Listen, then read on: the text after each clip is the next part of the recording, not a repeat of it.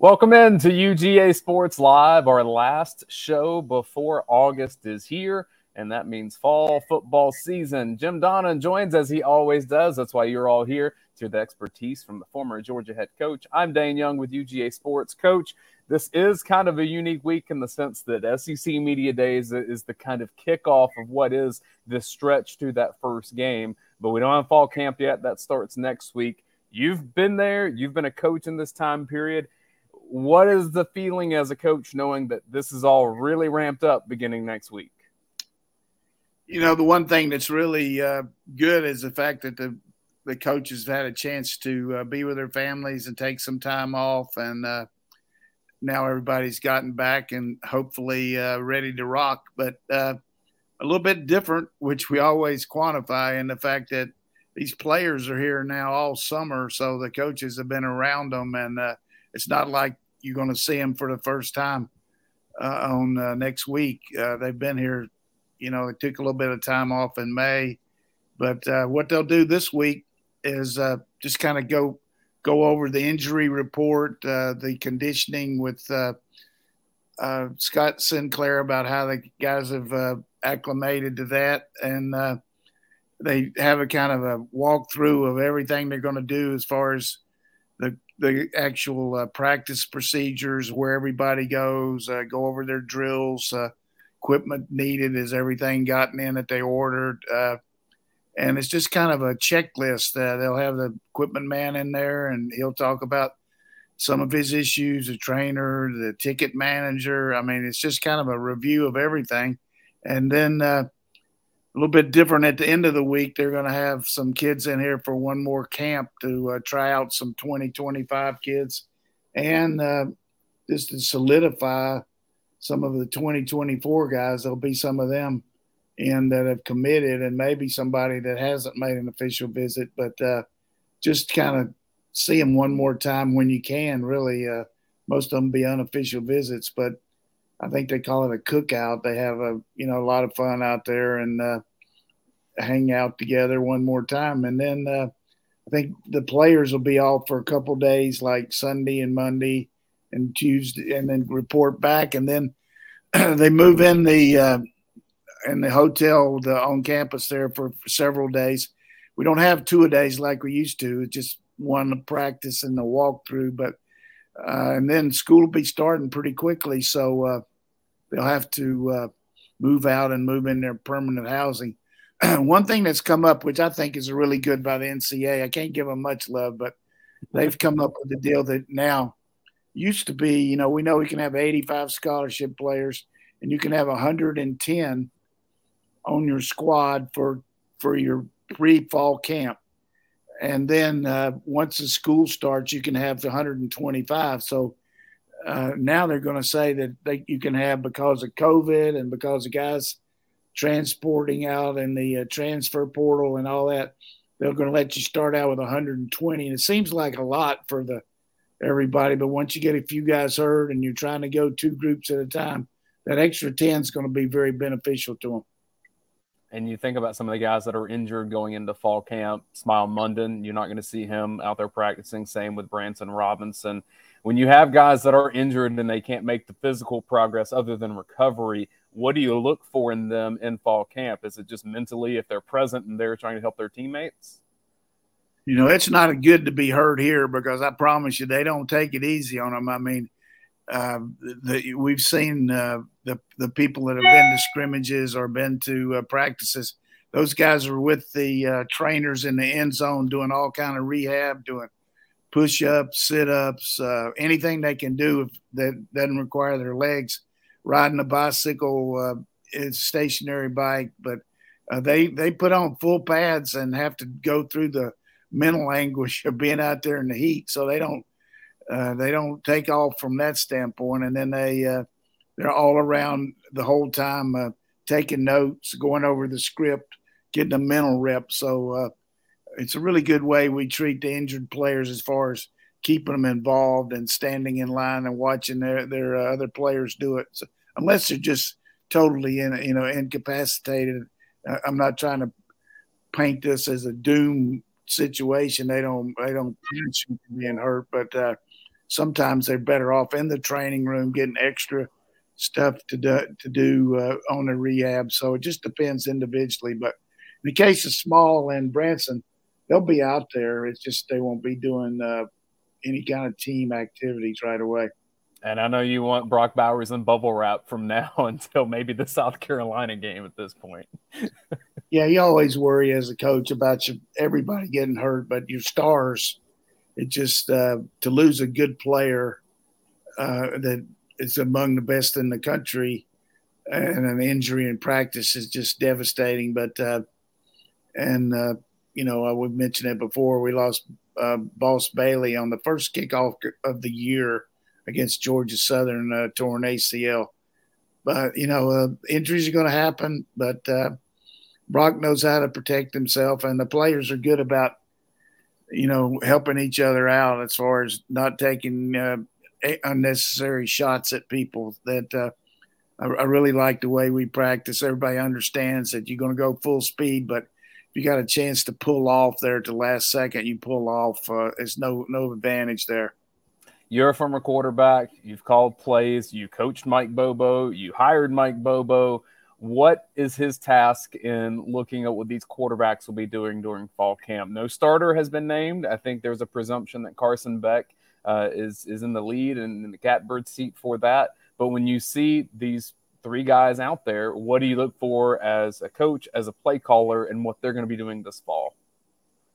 Well, number one, you want to get across to everybody that you're going to be as fair as you can and try to spread it out. But at the same time, Carson deserves the first shot at it, and there's going to be some intermingling there. But really, Mike's a very thorough coach, does a great job of in the film room teaching the players what he wants, and then they do good drills out there that the ones that they can help you be a better player. I think I watch some of these high school kids practice. I'm really impressed with what they do as far as getting them ready for the game. And then some others, it looks like you're just doing busy work out there and you're not really getting a lot accomplished. So you need to make sure that everything you do mentally is going to help your quarterback avoid a bad play. That's the way we play here around our defense.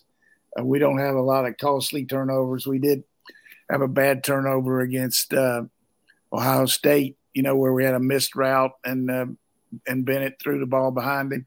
And when you don't put your team in harm's way, it's okay to have a turnover if it's on the other side of the 50, but I always really stress with our players, we won't turn the ball over. We'll protect it at all costs on our side of the 50, make them go the long way, and hard to do that against our defense. But Mike is relaxed. He's really enjoying the fact that, first of all, he's a family man first, and the fact that he's got his family with him in an environment where they know they're not going to be moving again.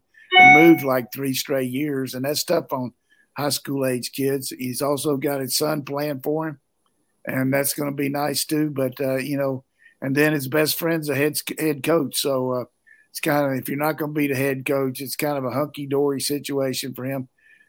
Going to be some outside heat from everybody making comparisons, but I can tell you right now, he is very comfortable in his skin running that offense, and he knows what to do with it. And man, oh man, you watch this. This is a segue going into, but and all the places I've ever coached. At Oklahoma, we did have a year where everybody on our O-line except one guy was all conference. But preseason, the all conference, when you got 11 out of the 22 players, supposedly the best 22 players in the league on one team, that speaks pretty highly of the kind of talent you got. Yeah, let me recap that real fast. So this was from SEC Media Days. Media members voted on this. Georgia players on the first team, all SEC, Ladd McConkey, Brock Bowers, Amarius Mims, Tate Ratledge, Cedric Van Prance. That's 5 on the first team. Second team, Michael Williams, Nazir Stackhouse, Jamon Dumas-Johnson. Oh, wait a minute. Their first team. Oh, their first team defense. You're right. This is first team defense.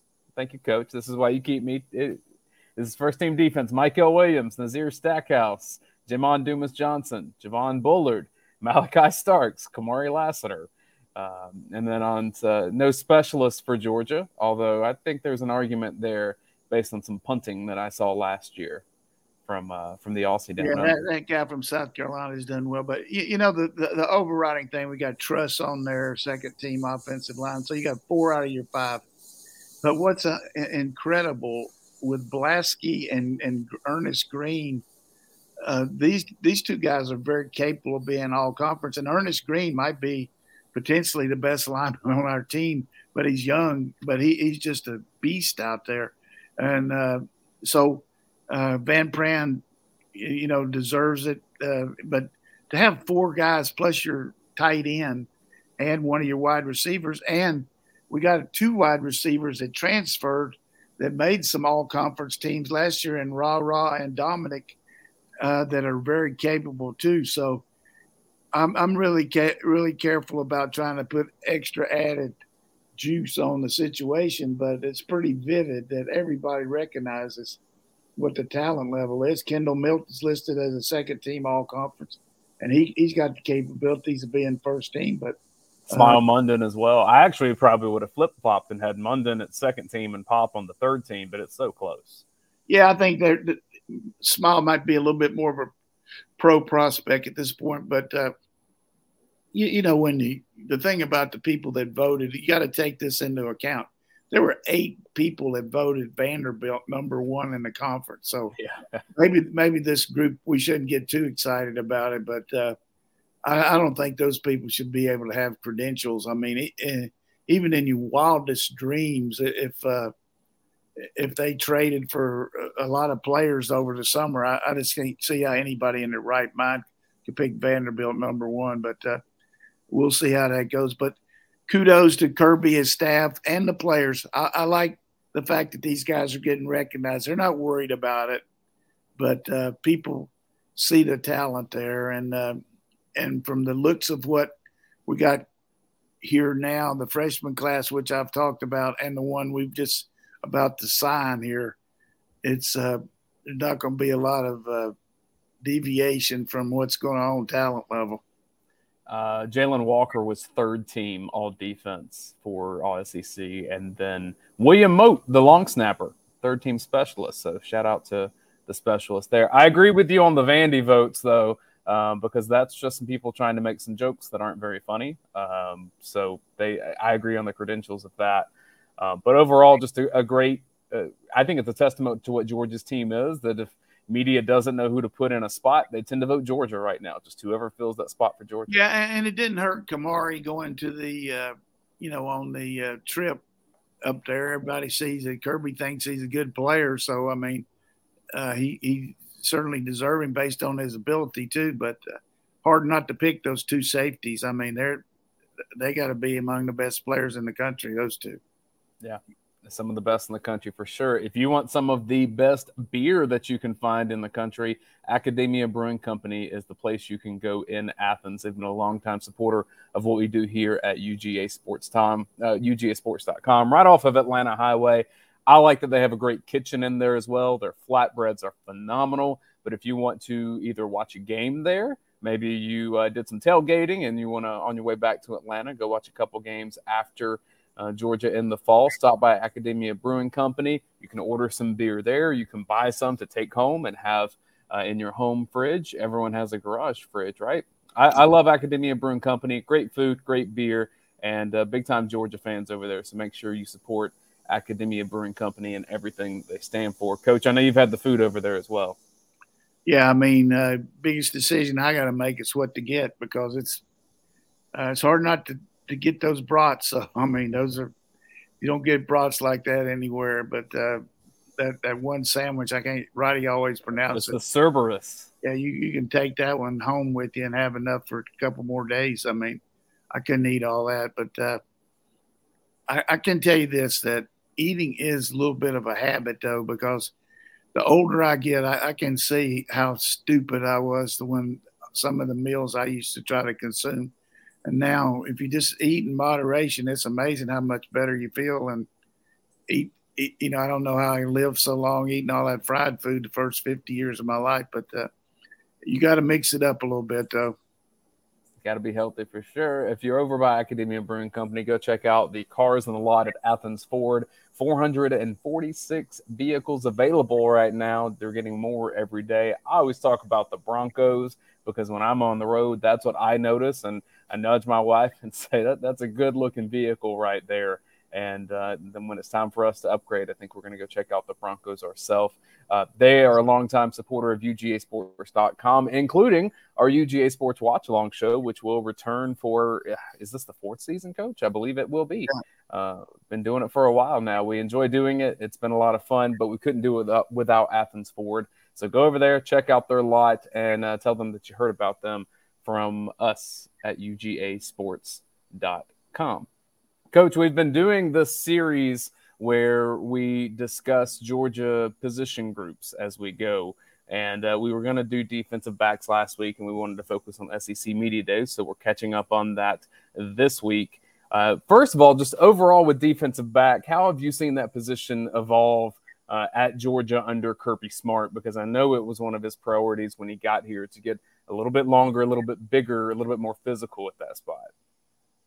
That plus the numbers. I mean, that's the one position that you need more numbers than any, except maybe wide receiver, because you're you got too deep at not only corner and safety, but we play the nickel too. So it's really 10 defensive backs that play a lot, and then you add the special teams that so many of them are on too, and it's just the level of play has been outstanding. The coaching is, you can't get any better than Kirby and Muschamp and Fran Brown. I mean, they really do a good job on technique, and I can't get it across to you any more than and as a fan, that this is such a very talented league that you just can't rely on ability. You got to have technique and mental capacity, and because the other team has the players very capable, just like you.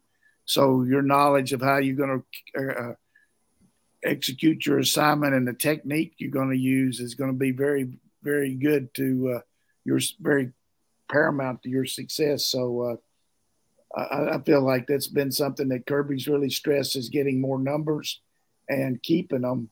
We've lost a few defensive backs that couldn't cut it here or didn't want to stay here. We lost one to Florida that ended up starting. We got one out at Arkansas.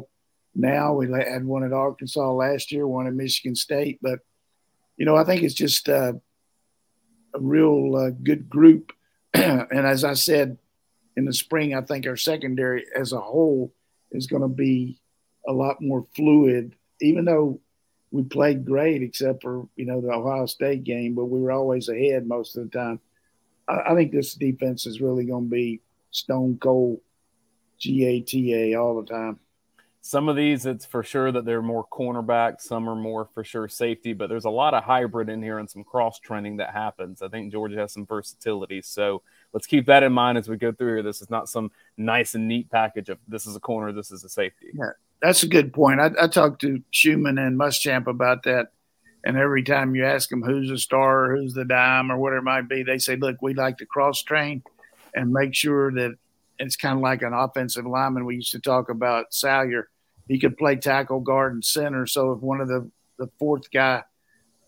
fifth guy went down, he could be the fifth guy right away at those other three positions because he was the best player. And that's what you do in a secondary. You don't want to put a guy in that's not as good as somebody else because he doesn't know how to play. By that, I mean somebody else how to play that position. So most of our corners can play star. Most of our safeties can play both safeties, and some of them can have the ability to play star and dime, as Malachi showed last year. When we went to 6 DBs, Malachi moved up in a slot and played that position.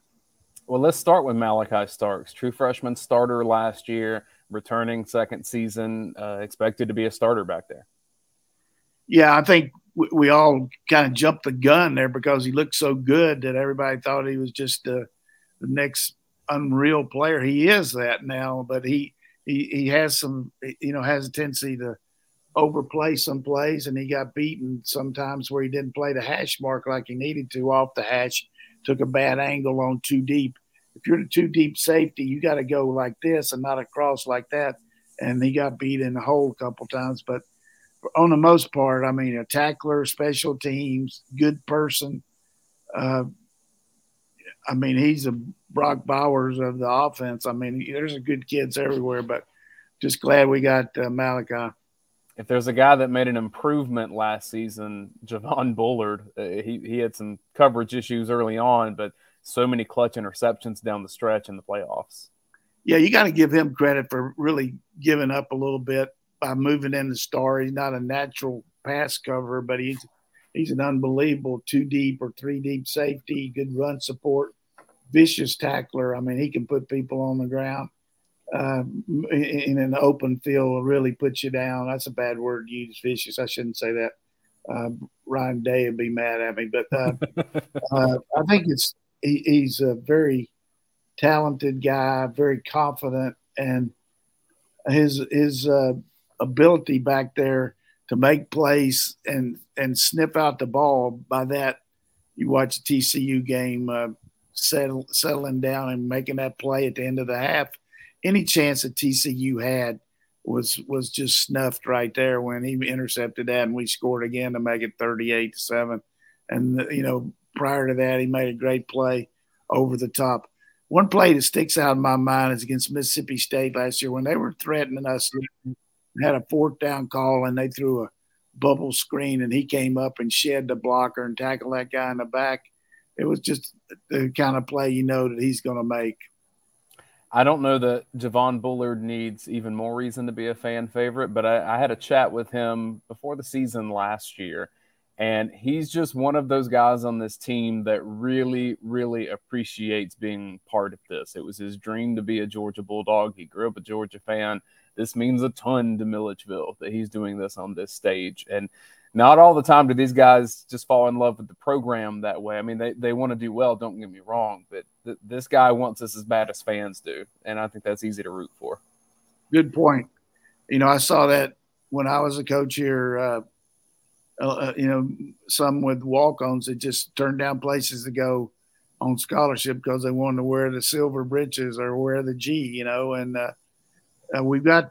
we lose some of these in-state players now. I mean, because of NIL, and it's hard to believe. Matthews went to Tennessee. I mean, you hope you can get all of these guys, but you can't. But when you got somebody that you're starting out ahead like Bullard, it's hard to turn them around and go somewhere else because he wanted to be a dog all the way.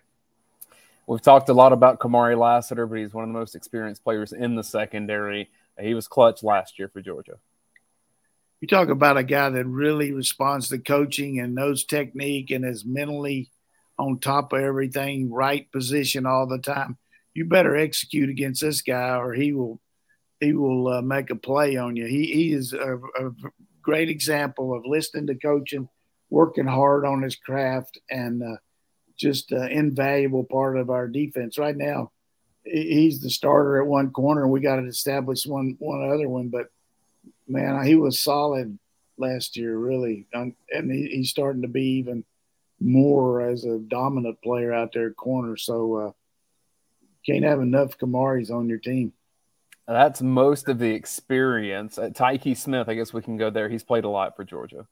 Yeah, he hated for Tyke coming in here from West Virginia and then made some All-American teams in his junior year and came here. But they played a lot of zone, and then right off the bat, he was having trouble, getting his, playing some of the coverages we had. And then he hurt his knee. Just terrible injury. And then last year he came back and really played good. He got a lot better at tackling in the open field. He never was a guy that was a support guy. He was more of a safety, but we played him at star and got some good reps in there when, Bullard they take Bullard out and play him some. But he's going to be the star starting out, but he's got Aguero. I mean, this guy I talked to you about numerous times, just a physical player that has so many traits that you want in the secondary. Can play safety too, but Aguero's the closest guy, he and Harris, I think, to play in this year from that freshman group. another defensive back that I think it's going to be between Everett and Humphreys, and maybe Nyland Green for that other position at corner. Everett is just every time I see him, I think about Pennies from Heaven, that song. Every time it rains, it rains. Because we weren't in the ball game with him, and then all of a sudden Venables left to Oklahoma, and this young man from Norfolk, Virginia comes to Georgia and comes here in the spring, does a tremendous job on special teams, got a lot of reps practicing against our offense. And he's going to be hard to supplant at that one corner. But I talked a couple of weeks ago about Humphreys, how much he's improved physically as far as bulking up. He's got world-class speed. I mean, he's got track time. He can recover. He's gotten better tackling. I think he's going to definitely push him. And then Nyland Green from over here and close to here is a really good player from Connor. I heard his hamstring put him behind last year going into the end of the year, but he really did some good jobs on special teams, covering punts. He was right down there. Those four are the ones that are going to be the nucleus of the two deep, but you got Harris coming up, who is the kind of guy in waiting, and then you got those two guys from Charlotte who both got track speed. Is it? How do you spell it? PA? What is it? You talking about Chris Peel? Peel and Jones. Yeah, Kyron Jones. Both got good speed. One of them probably moved back to safety, but they can cross train, and they picked it up pretty quick listening to Muschamp this summer. So, and then of course we got some other safeties. Daniel, pronounce his last. David Daniel Sisfana. He's one that he played in every game last season, and he was a bit of the plug and play after William Poole was not with the team anymore. Just a lot of valuable reps for David Daniel. He reminds you of a Beal type guy that just has been around here, be a junior, played special teams, knows how to play. He's a good tackler. It gives you good depth. And of course, we got Dan Jackson back, who played a whole lot 2 years ago and then was playing last year. And we know what he can do on special teams, blocking punts, protecting on different areas. He's very smart. But he's a good player back there, too. He's going to have a hard time starting with those other two. But if we go to dime and move Malachi to dime, or go to nickel and move Bullard in there, I mean, I feel good about Jackson being a starter. The other one was Rhett, or who's the other one? Yeah, Justin Rhett from Bishop Gorman out in Nevada. He's coming in as a freshman. He may be a special teams contributor at first, but he'll be a depth piece moving forward, I think.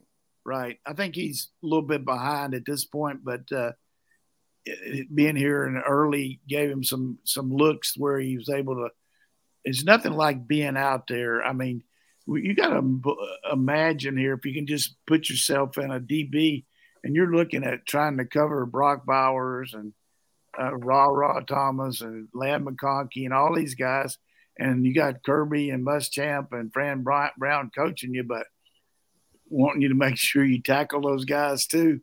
And it's kind of overwhelming there right off the bat, because we do as much as we do on offense, take that catalog and make it even more on defense. We run a humongous amount of stuff, and our coverage is – we just don't say play cover two. We say, if this guy releases here, you're going to do this. If he releases here, you're going to do this. If they come out in this formation, we're going to cheat off with the hash here. I mean, there's a lot of little nuances there that you got to learn. I said Nyland Green was from Conyers, which may be a sin for the mistake I made, because he's from Covington. So he played Newton High School or something like that. I'm not sure, but good player I'm talking about, really good, and could start for a lot of teams in the league. All these guys could. That's the one thing that, as an old coach, worries me. But we've been able to keep these guys. But, it's hard not to be playing when you know you're good and you could be playing somewhere else. But we've been able to keep them here, and they've realized that if you hang in here, you'll get a chance, and you'll get a chance to win a ring. So we haven't lost many good players. Stevenson went to Miami, but for the most part, these guys will hang But I worry about it now because we're getting so many of them. It's just hard to see the forest for the trees. I think we touched on everyone other than Ja'Cory Thomas. Who's that? Ja'Cory? No, he's another new guy and physical. He'll help us down the road. All these guys play on special teams. Yeah, there's that. And then even with the factor of star, I mean, we've seen potentially a guy like Darius Smith get some reps at star. There's the versatility that some of those linebackers could drop back to. Yeah, one of the things that Schumann likes to do is mess with the defense a little bit and screw around with the offensive mind. And they think, well, you can't play nickel with this group in here because you got a regular linebacker in there, outside guy. Then you go out there and play a coverage where Adam Anderson or in this case, Darius Smith is the nickel, and you've got a play called to attack that area, thinking that you got nobody playing the flat, and now all of a sudden you got a good flat cover guy, and he's not a guy that's going to play a lot of man but as a changeup, it's kind of like the offense. If you just get the tune in with me here, fans, the offense comes out with regular people in the game, 2 backs, 2 receivers, and a tight end, and then all of a sudden shifts one of the backs out to look like you got 11 personnel in, and they don't have nickel in the game, and you got a guy like Milton, or for us in the past, Cook or somebody out there on a linebacker or safety, and they haven't substituted for it. Same thing with Schumann. Now he hasn't substituted to make you think that they're playing nickel or dime, but he can play it. I mean, that scenario you're talking about, that's how LSU was so great in 2019, was that versatility. Do you think that some of the research and the postmortems that happen after seasons like that, did Georgia respond to it and say, we have to have enough versatility that if anyone does that to us, that we're still fine out there? Yeah, I think that and the fact that we realize we got to play more zone inside the 15-yard line, which Lanning and Schumann and those guys studied it, and you just can't play man coverage inside the red zone all the time because the myriad of picks that you get and the different formations, you just get you saw it happen to the Philadelphia Eagles in the Super Bowl. They were put a guy in motion and they thought they were switching it off, and the guy went back out in the flat and nobody was on him. So zone checkups are good. Spot drops. The other thing that we added because of the quarterback draw was where we would play 2-man, but we'd also have a guy that was playing a radar on the quarterback. So we'd like to play 2-man, which is man under, where we can play man, but you got 2 safeties behind them. So the problem there is if the quarterback runs the draw, you don't have anybody on run support. So we added that little call there where somebody was spying on the quarterback, where we could play 2-man or play 2-zone and still have somebody on the quarterback. That's as much terminology as I'm going to give you today, because I think maybe I might be talking too much about stuff that people aren't interested in. I'm interested in it because when you're talking about these picks in the red zone, the image that comes to my brain is Clemson's national championship win, where it's Deshaun Watson to Hunter Renfrow, and it's an obvious pick play, but the ref not going to call it in that situation unless it's egregious. And so how can you defend it where he doesn't get that open? There's no one at that corner like that. Yeah, unless it's us against Georgia Tech against Joe Hamilton. We told them for the play that they were going to do it, and walked out on the field and pointed to the official over there and said, in case the referee doesn't tell you, this guy's going to pick us here, call it. And they didn't call it. Did they say anything back or just kind of look at you sideways? Just winked at George O'Leary. Well, if you want just make sure you're going to take me to the Hall of Fame up there, George, which they did. They took 2 of those refs to the Hall of Fame that year, paid for everything. So that's a pretty good trip for them. Sounds that way. If you are interested in potentially changing careers, I have the person you need to talk to. Coach, you're a Braves fan. I don't know how much baseball you're watching these days, but former Braves pitcher. Every night. Former Braves pitcher Brandon Beachy is a part of My Perfect Franchise. So he consults with them. You can talk with him about becoming a franchise owner, changing careers, being your own boss, setting your own hours, all the things that sound so great. Brandon Beachy can help set that up. He works with Andy Ledecky with My Perfect Franchise.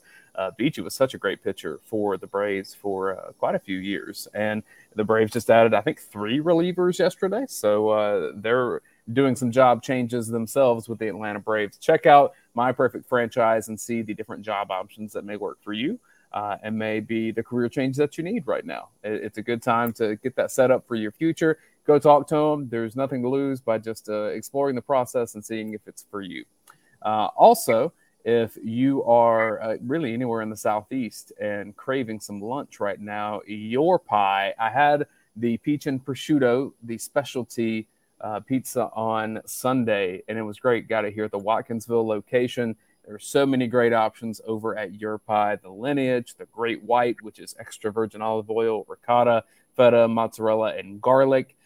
If you want a little bit of heat, the buffalo chicken or the hot honey pepperoni. You can get it any way you want. You don't have to have the debate of who wants what on their pizza with your family. You can get your own personal pizza. I like using the app because you get great rewards through it. And you're supporting people that love UGA. Drew and Natalie French founded Your Pie 15 years ago after some inspiration from a trip in Italy. That's where Rodney DeBolsi is right now, is out toward Italy. He should be back here for fall camp as it begins. But if you want to channel your inner Italy, find the Your Pie nearest you and check it out. Coach, I know we'll have some over at the Watch Along Studios when we begin the UGA Sports Watch Along show.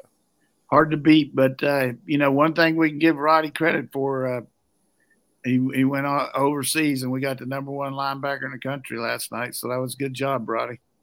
What do you know about him? I know we had a lot of coverage last night on Rumors versus Facts of this recruitment for UGA, but just continued stellar recruiting with this is Justin Williams, 5-star linebacker committed to Georgia. Yeah, the one thing that I like about him, he started out as a safety, so he's got really good speed. He's grown into the linebacker. He's getting bigger, but if you watch the tape on him, he's sideline to sideline guy. He, got the kind of speed. And what you got to have now at linebacker, it's not the old days where you're playing in a phone booth. You got to be able to cover. You just can't be a guy that can tackle and all that. You got to read routes. You got to spot drop, go the right place. You got to match routes based on the way they come out. And when you got these athletes that have that kind of speed to go with their physical prowess, that just puts you in a great position there. And, we continue to put linebacker after linebacker in the league, and part of it is their ability, but also the coaching they get here because they know they've been trained to play the type of coverages that they're going to have to be a part of when they go to the league. Rhett Womack in our comments says, am I the only guy not going to Italy this year? Nick Saban went. Kirby Smart didn't because he was doing his Mississippi baseball for his son. Basketball teams over there. I'm glad to see them doing a good job over there, beating whoever they're playing. But it's good for the camaraderie of the players to get to know each other when you got a new team. Looks like they're eating pretty well over there too. But I'm really excited about Coach White and what he brings to the table and the kind of players he's starting to generate here. Should be exciting year for Georgia. If you have questions, you can throw them in the chat. If you're watching live, we'll get to some from our members over at UGAsports.com in a second. Coach, I wanted to combine kind of 2 thoughts that we've touched on a little bit in this show. You mentioned that just as a coach in terms of roster management, you always have that worry of how do you keep such talented players if maybe they're not playing as much as they would want to. Everyone wants to play every snap. I get that. But I wanted to bring that back to with that quarterback for Georgia. We're going to talk about quarterback stuff a lot. It's what we do as media. Everyone is always interested in it. So you'll hear about Carson Beck. You'll hear about Brock Vandagriff and Gunnar Stockton. But just this era of college football that we're in, I almost think it's more crucial than ever for the offensive coordinator, the play caller, to be kind of a master of sociology in the sense that more games are played than have ever been played before if you're a championship contender. Going to be even added with the expansion of the playoff. But then also the running back or the quarterback position is more physical than ever. So I almost think that we're getting into an era that it's not that your backup just needs to be ready. they need to be invested the whole time. I think most teams are going to need multiple quarterbacks to survive these seasons.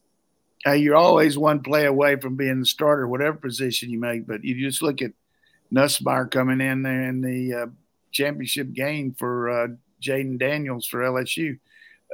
Most teams are going to in the old days, you had 2 or 3 quarterbacks, but the transfer portal is pretty obvious. If you just look at around our league, how many guys are starting that or quarterbacks somewhere else.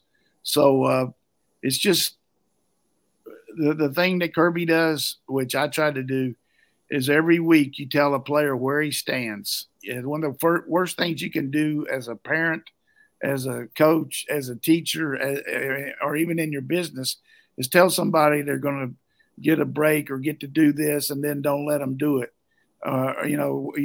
False hope is really terrible. False praise is even worse. So if they're not doing what they need to, tell them. But everybody likes to be patted on the back. But Thursday for us is always a deal about where you talk to every player. The position coach spends a little time, goes over his academic situation. And because you got to talk to the guys that aren't playing as much as the guys that are and tell them why they're not. Tell them you've been watching them on tape. This is what they need to work at. And, if things get going good, we might get you in the game. But as compared to, look, we're going to need more depth this week. You're going to play. Your ass needs to be ready to go. I know you've been practicing, and I'm counting on you. We're going to call on you early here. So that's the way you do it. Just tell them where they stand and go from there. You mentioned the academic side of it. Fall camp does begin next week, but just the way the semesters align, summer finals for the through term are next week. And so there are players that have a lot going on to wrap up their summer classes, start fall camp, and then get ready for fall classes. Yeah, that's always an issue. Hey, coach, I need to study for this exam. Can I miss practice? Hey, that's one thing. But if you really think that they need it, you talk to the academic people, and practice is not worth it if he's not going to do well on the courts. But I always felt like if you did your work throughout the summer and did the preparation, all you're going to do is review, and then you're taking a test and stuff you already know. You're not going to really get that much out of it the day before. But there is a little bit of a crossover there that some of these guys, because some of their tests might be when the practice is scheduled, but they try to work around that a little bit. And they, all of a sudden, if you got 8 guys taking a test at 2:30 on Thursday, you're not going to schedule practice. You'll move it back to 3:30 or 4 or something like that. Yeah, I've heard coaches say that first week of fall camp, you kind of get your feet under you, but that next about 2 weeks before classes really begin, that's when you can get a lot of work done because the focus can be on the football at that stage. And we're not in professional sports. You got to take in the mental drain of going to class, which that's what you're supposed to do, but the time consumed walking across campus, coming back and forth to and from the facility, all that is the physical and mental part of making sure that you're ready to go. And the coach, you got to take that into account as far as how he's going to prepare his team for that first game, putting a little more hammer down, cutting it back, how much you're going to go 1 versus 1, how much tackling you're going to do in this scrimmage, or special teams going to be live. All these things, as a head coach, you got to feel for it based on exactly how your team is reacting to the stress you're putting them under. We talk about versatility on Georgia's football team. I want to mention the versatility that you get with our friends over at Dead Socksy. Doesn't matter what kind of socks that you prefer, I promise you they have something that works for you. I tend to like the low-cut, the no-show socks, and so that's what I tend to wear. I wear tennis shoes pretty much every day because I can with the jobs that I have. But if you need to have some dress socks, maybe you like some that have a little bit more flair to them, some personality, Dead Socks is a really cool brand for you. Their team colorways, they have some Georgia colors. You can get a variety pack, even some that just look like Georgia silver britches. It will be great. They're a great company that has worked with UGAsports.com for a while. Coach and I both have had Dead Socksy, and really can tell you the quality of the socks that you get from them. So just go look at what they have on their website. They have deals on a regular basis that can save you a little money on it. And it's a great gift if there's someone in your life you don't know to get them. That's deadsoxy.com. Yeah, you got to take care of your feet. I mean, any way you look at it, you put on some bad socks that don't – I mean, there's nothing worse than that.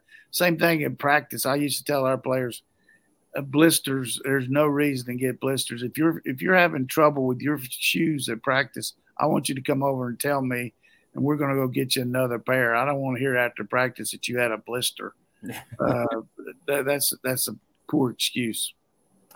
Let's get to questions from our friends at UGAsports.com. Billy Zane has one that goes right along with what we were discussing before that commercial break. Says, I understand that freshmen have extra staff and resources to help them to adjust to life as a college student athlete, but are there additional staffers or coaches that specifically are assigned to help them acclimate to Georgia football? Or is it just you're now sink or swim thrown in the fire of what a college practice is?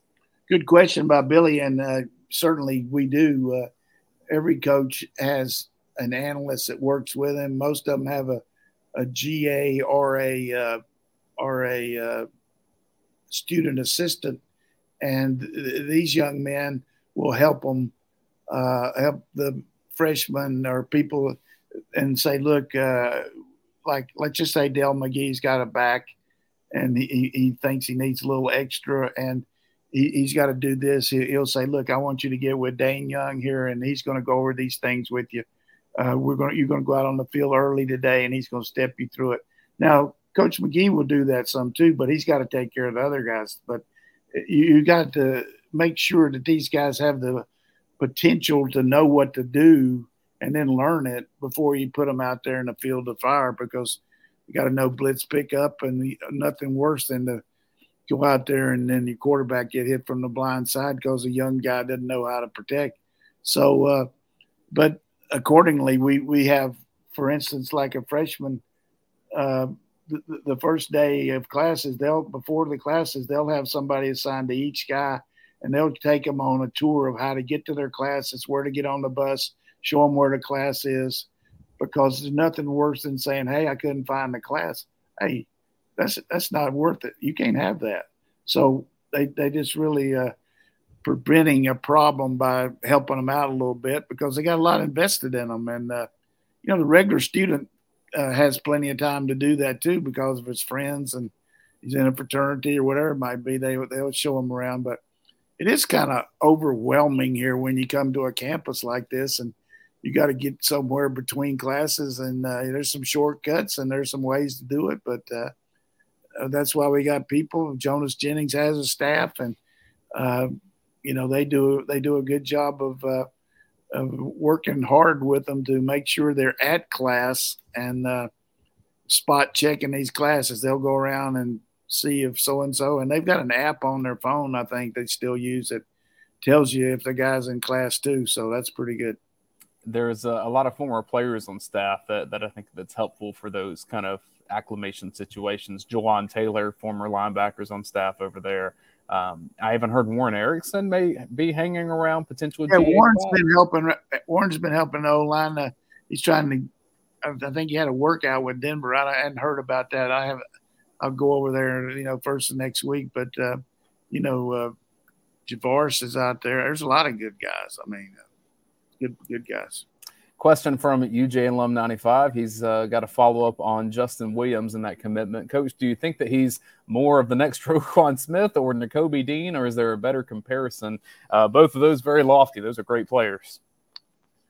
Yeah, I try to keep from making comparisons because I don't want to put any heat on the guy, but he certainly has the traits to be a big-time linebacker because of his speed. You're not rated the number one linebacker by every group.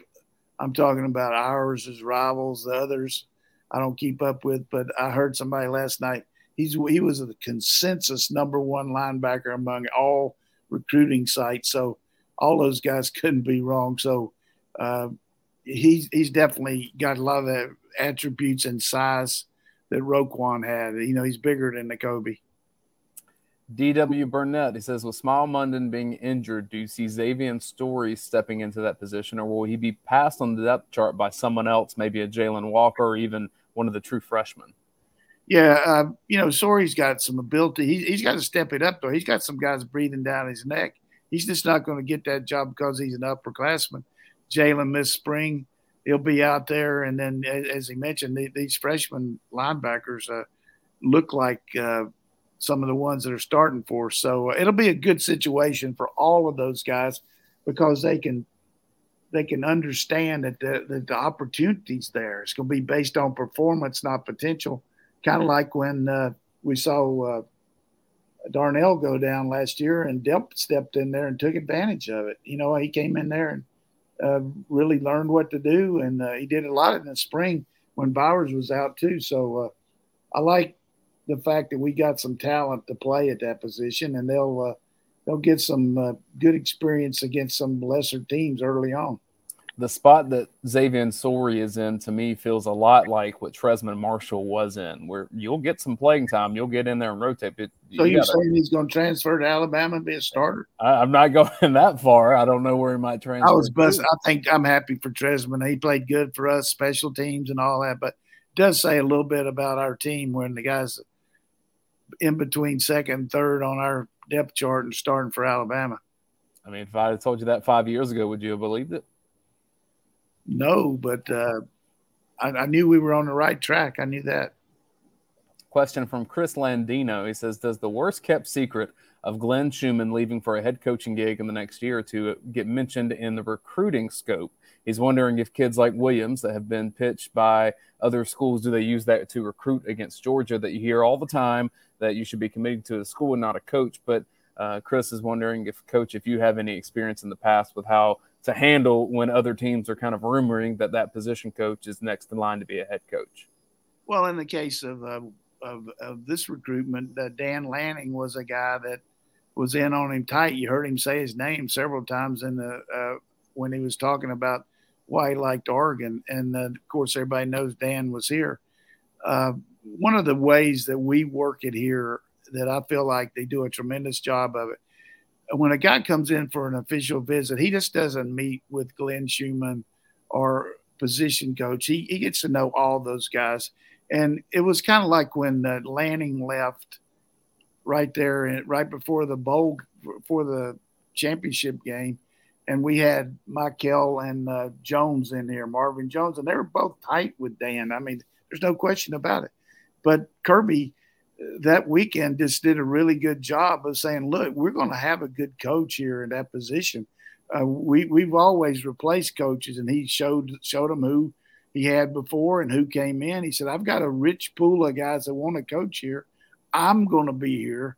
And you wouldn't want to leave here and not come because of an assistant coach. You could go to another place and the same thing happen, and you'd be left without the head coach you like. So it's something you got to fight a little bit, but I know it's going to have to be a really good job for Glenn to leave because he loves it here. His family's from around here. He's making a lot of money too, but he's got some good players on his roster that he's going to train. So we're going to lose guys to being head coaches. That's just the way it is. It is, but I also think that's one of the brilliant moves by Will Muschamp and Mike Bobo being around. They've done that path before. Maybe they're more likely to want to stay and have the comfort of knowing that they have a spot here for a long time. You're not going to chase something just to go be a head coach again. But in the case of Kirby, just showing everybody this has been the way we've done it. We continue to recruit good players at these positions. I think this is the third outside linebacker coach we've had. Started out with Shearer, and then Lanning took his place, and then I think it's the third secondary coach. Fourth, we had 4 secondary coaches. So, but you can also fall back and say, hey, we got Muschamp here. He's going to be here. It's definitely a good question, but one of the things that I always tell somebody is that's recruiting, getting a little bit of negative recruiting or whatever it might be, say, look, tell them to talk about their own product. You know us, you know what we're all about. They don't know what we got here. Ask them if they've ever met so-and-so who's our other defensive coach here, or, I don't think it's an issue really. And it certainly didn't bother this young man. He came right out. He said, I want to be developed. I want to go against the competition. I want to compete against the best. And, hey, I like to hear that. Coach, here's a bit of news that has been published since we started the show just now. Ross Dellinger, newest reporter for Yahoo Sports, which is connected to Rivals. He says, sources say that Michigan's Jim Harbaugh and the NCAA are working toward a 4-game suspension over a recruiting investigation. Michigan head coach Jim Harbaugh and the NCAA are working toward the negotiated resolution that's expected to see him suspended 4 games this season for penalties stemming from alleged false statements that he made to investigators with the NCAA. Yeah, they came in there and talked to him about their supervised practices, I think, as compared to non-supervised, and who was watching the players practice. And I think that's where they might have got him on something, little technicality, who knows, but I'm sure he can figure it out. If they play anything like their non-conference schedule last year, they'll be okay. But they ought to get them. And hey, you got to level with them. And I'm glad we got Ross working for Rivals now. He's a good scoop guy. That's good to hear. Well, those first 4 games for Michigan that Harbaugh would miss if this is the case, and it still has to be finalized, which could take maybe even a couple weeks, but they don't have long. Michigan's first 4 games, East Carolina, UNLV, Bowling Green, Rutgers, all at home. Well, he probably could go, go to his brother and watch the Ravens play and help Munkin out. He could take a month's vacation. I think that the result would still be the same in those games. Yeah, I mean, East Carolina's really on the move. Rutgers is better. UNLV, new coach. Who was the other one? UNLV, Bowling Green, Rutgers, East Carolina. Bowling Green, long way to go. Well, we don't have a long way to go because we're out of time on this show. Unless you had a joke, Coach. I didn't ask you beforehand. No jokes here, but I just want to encourage everybody. I mean, I heard somebody talking about when I was getting up at Chick-fil-A the other day that, somebody's the other, but God, Georgia's got a terrible schedule. And, what are we going to do and all that? But look, just got to understand that there's nothing you can do about it, but why not go watch the Dogs play? It's going to be a happening. See some of these young guys get out there and see the potential for the future, enjoy the tailgate, whatever it might be. You only got 12 games a year plus the playoffs and all that. So 34-1, don't be griping about the schedule. I mean, there's nothing you can do about it. I mean, but I do feel like that, like Kirby said, play it. Put somebody, because we got some teams that won 2 of their, like South Carolina won 2 out of their last 3, including against top 10 teams. Early on, Vanderbilt came on strong, beat Kentucky, beat Florida. So it's just not a lay down there. But, and of course, Ole Miss was 8-0. Auburn, new coach. So, and of course, we got to go play the Vols up there. And, one of the other things that just kind of, I don't know if it chapped my butt, but didn't make me mad, but made me maybe mad. It needled you a little bit. Is that how we'll say? A little bit. How they're jumping up and down like this is the recruiting class of the century, and they're ranked 8th or 9th. If we were ranked 8th or 9th, people be cutting their throat down here in recruiting. But Vols, I mean, they've done good, and I really like Heupel, what he's doing. He's a good coach, and but you just measure success differently, I guess. But people around here, if we weren't 1 or 2 in recruiting, they'd want to know what was wrong, wouldn't they? I mean, at this stage, for sure, with the precedent that's been set, if you see a dip in it, there'll be some complaints. That's for sure. Yeah, and it's going to be a good year to just enjoy it. I like to play a tough schedule when I was playing tennis matches, but I like it once in a while. I want to have somebody out there I knew I could throw my racket out there and win too. I mean, occasionally, Well, I mean, we've watched this game long enough that the most talented team doesn't always win. Right. And you can lose, and but our team's going to get a lot of practice against each other, which, as we've said numerous times, you're going against as good as you'll play against. So, but deep down, everybody was talking about LSU, but deep down, those same writers picked Alabama again, didn't they? Sure did. They sure did. Must have been the same ones that voted for Vanderbilt. Wasn't me. I promise you that. I do not think that Vanderbilt will win the SEC East. That is a take that I can feel very confident in. Who are you picking for the well, you knew they changed their name from the Commodores to the Possums. Can't play dead at home and get killed on the road. And you said you didn't have jokes. You always have one in the holster.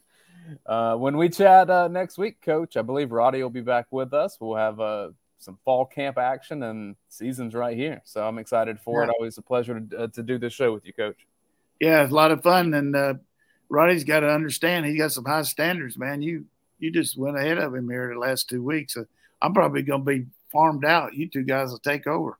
Yeah, you run this show. I just come on and try to set you up and get the stories and get the jokes out of you, because that's what I love doing. Appreciate everybody tuning in.